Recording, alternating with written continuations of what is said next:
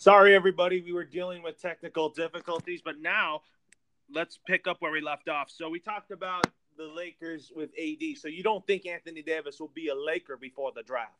I don't believe so, no. I say so because I think the Lakers want to go for it. We're in a win now mode, and I think we got to get the Lakers. We got to get the Lakers some help here. You know? Yeah, I just believe that the Lakers are going to wait to see who they draft. And I think also New Orleans is going to want to wait to see who their potential new player, if they're going to go that route, is going to be. So I think that they're going to hold off a bit and wait till after the draft.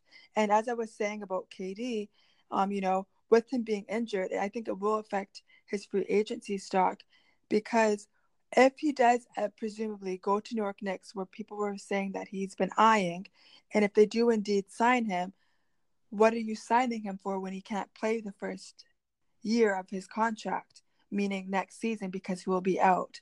So I think it's going to be interesting to see how everything plays itself out surrounding now that he is injured. Yeah, absolutely. So with that being said, let's also, let's also talk about here. Let's also talk about the latest KD. I think it might hurt his free agent stock a little bit, but I think he might go. He might be a Nick or something like that along those lines. So we'll see. I agree. It's going to hurt him a little bit. He's going to have to take a little battle wound there when it comes to what he's looking for and where he's wanting to go. But I don't think it's anything that's going to affect his long-term career going forward. And let's talk about now, which Laker player do you think is off limits in trade talks other than Kuzma and Ball? I think Kyle Kuzma and Lonzo Ball are off limits in trade talks for the Lakers when it comes to discussing trades. But I know for sure Kyle Kuzma is off limits. If I'm being honest, no one really jumps off at me just from the top of my head. Besides, if you want to say LeBron James, which is completely, as we already know, he's not going anywhere. That's the only other person, if I'm being honest, that I'm going to say, please don't trade. Oh, Other than that, I really see everyone else really being up for grabs. I mean, if the season were today, if the season were today for the Lakers, I could see the lineup being like this: Ball, Hart, LeBron, Kuzma, and at center would be Wagner. Because I think with Brandon Ingram coming back, you don't start him right away. He just comes off the bench so that he gets back into it a little bit after the blood clots he dealt with. Oh, God bless him, by the way, for that. Yeah, absolutely. I think that he's going to have a slower start next season if the team stays as is, and if they just bring someone, a new draft pick along. He will definitely come off the bench for the first little while there, just to get into the rhythm of things like you mentioned. And I think that's a pretty good lineup. Next season, though, I would love to see Lonzo Ball start as point guard. I think him and LeBron work really, really well together. Yeah, the Lakers should. I don't think the Lakers will trade Lonzo Ball because Lonzo Ball is someone that I love. I think he's a great player, but what concerns me is the health and his shooting form.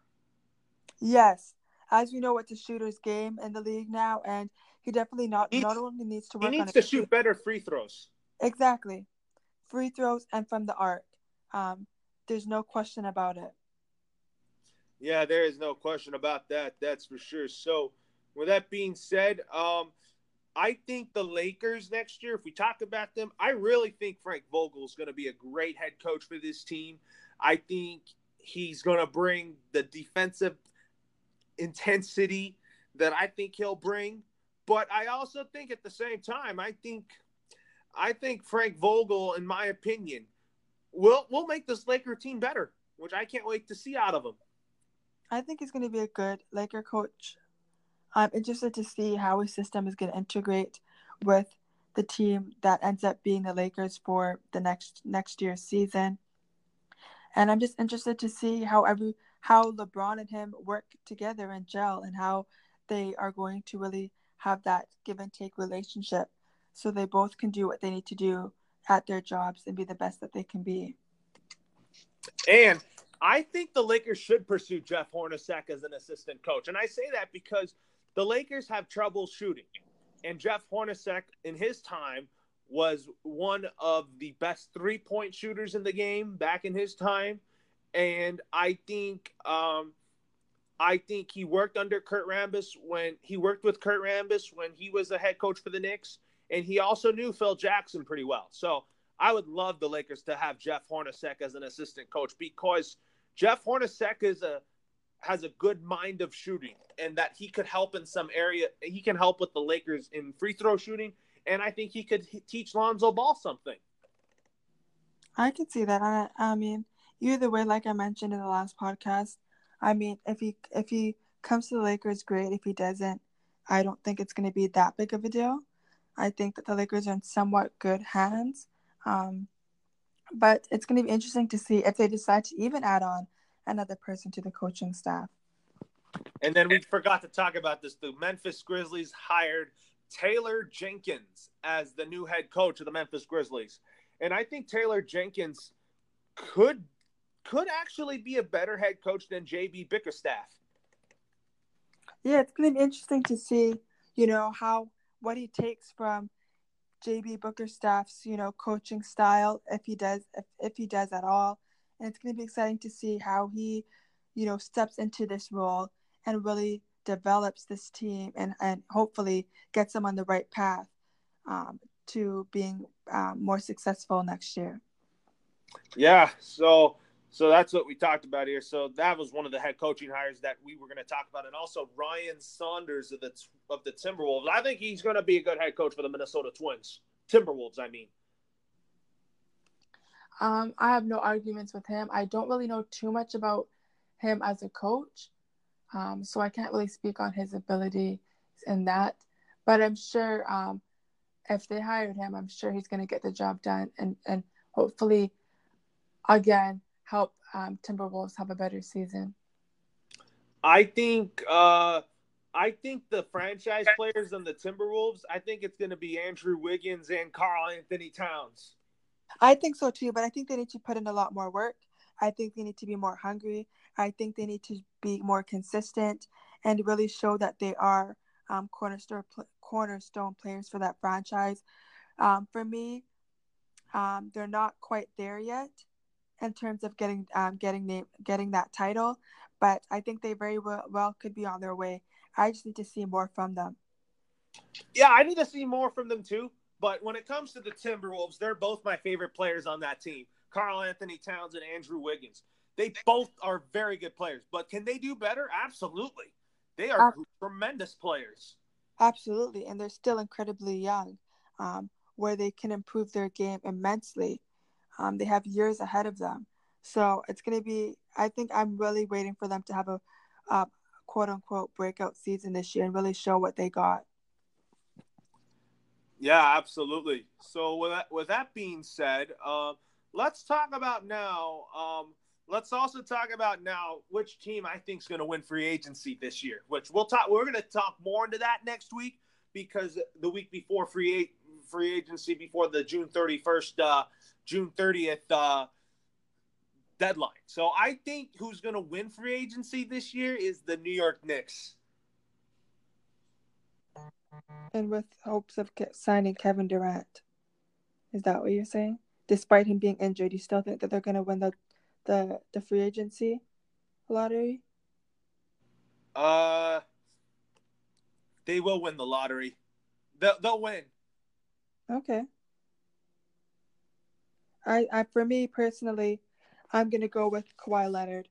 If he decides to become a free agency, whoever's getting him is getting a phenomenal player, phenomenal two-way player, and someone that can carry your team to the NBA Finals.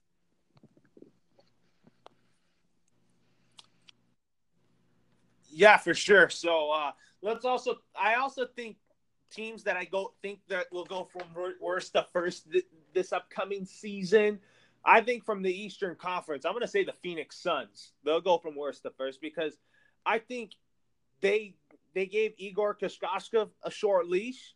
I think Monty Williams is going to do a fantastic job with this Phoenix Suns team. He will. He really will. Great developing coach, great mentor, great guy on and off the court. He knows how to keep his locker room composed, positive, and that's what these guys need. These young guys need, in order to really withstand the noise, develop their game, and really carry out a good season for the Suns. So with that being so that being said, so that being said, so that being said, I also think in the East, who's I think will go from worst to first is I think I would say the New York Knicks potentially because they have a good future ahead of them, but they should just use the owner thing as not an excuse, because people may think the Knicks aren't good because of James Dolan. That's not the reason why. They shouldn't use the James Dolan effect as an excuse. I agree. I would love to see next year be the next season in terms of really having a better run. Really getting some W's and not just 1, 2, or 3. A lot of W's. Really improving their win to loss record. And I think that they can do this with this young core. They need to fight. They need to dig. They need to be dogs and hungry. But I think they can do it this year. Next year, excuse me. I'm going to say the Chicago Bulls will go from worst to first. They were 22-60 this past season. And I'm going to say the Chicago Bulls and the Cleveland Cavaliers will go from worst to first because the Cavs have a good head coach in John Beilein. You obviously know that.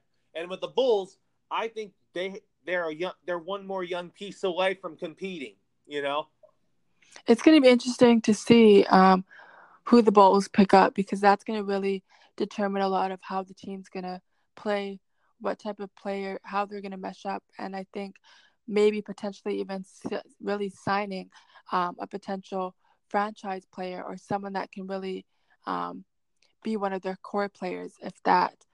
So it's going to be interesting. I don't know. I don't know if they're going to really be the next worst to first team this next season. I think I need to see a little bit more from them. I think some of their players tend to underperform a bit. One of them being Chris Dunn, who was supposed to be like the next Russell Westbrook when he was drafted into the league. And his season has just been full of freak accidents and okay numbers. So it's going to be interesting to see. But I don't think that, for me personally, I wouldn't put them on a first to worst list, just worst to first list just yet. You put Phoenix for sure? Yes. And I think Dallas will get back in the playoffs next year. Dallas is also a great contender. It's going to be interesting to see because how everything. Because Porzingis now. Exactly. And Doncic. I think Doncic is going to be a cornerstone piece for the Mavericks. He will be. I think they're really hoping he's their next Dirk Nowitzki. Absolutely. So that being said, we'll talk next week and look forward to our draft recap next week.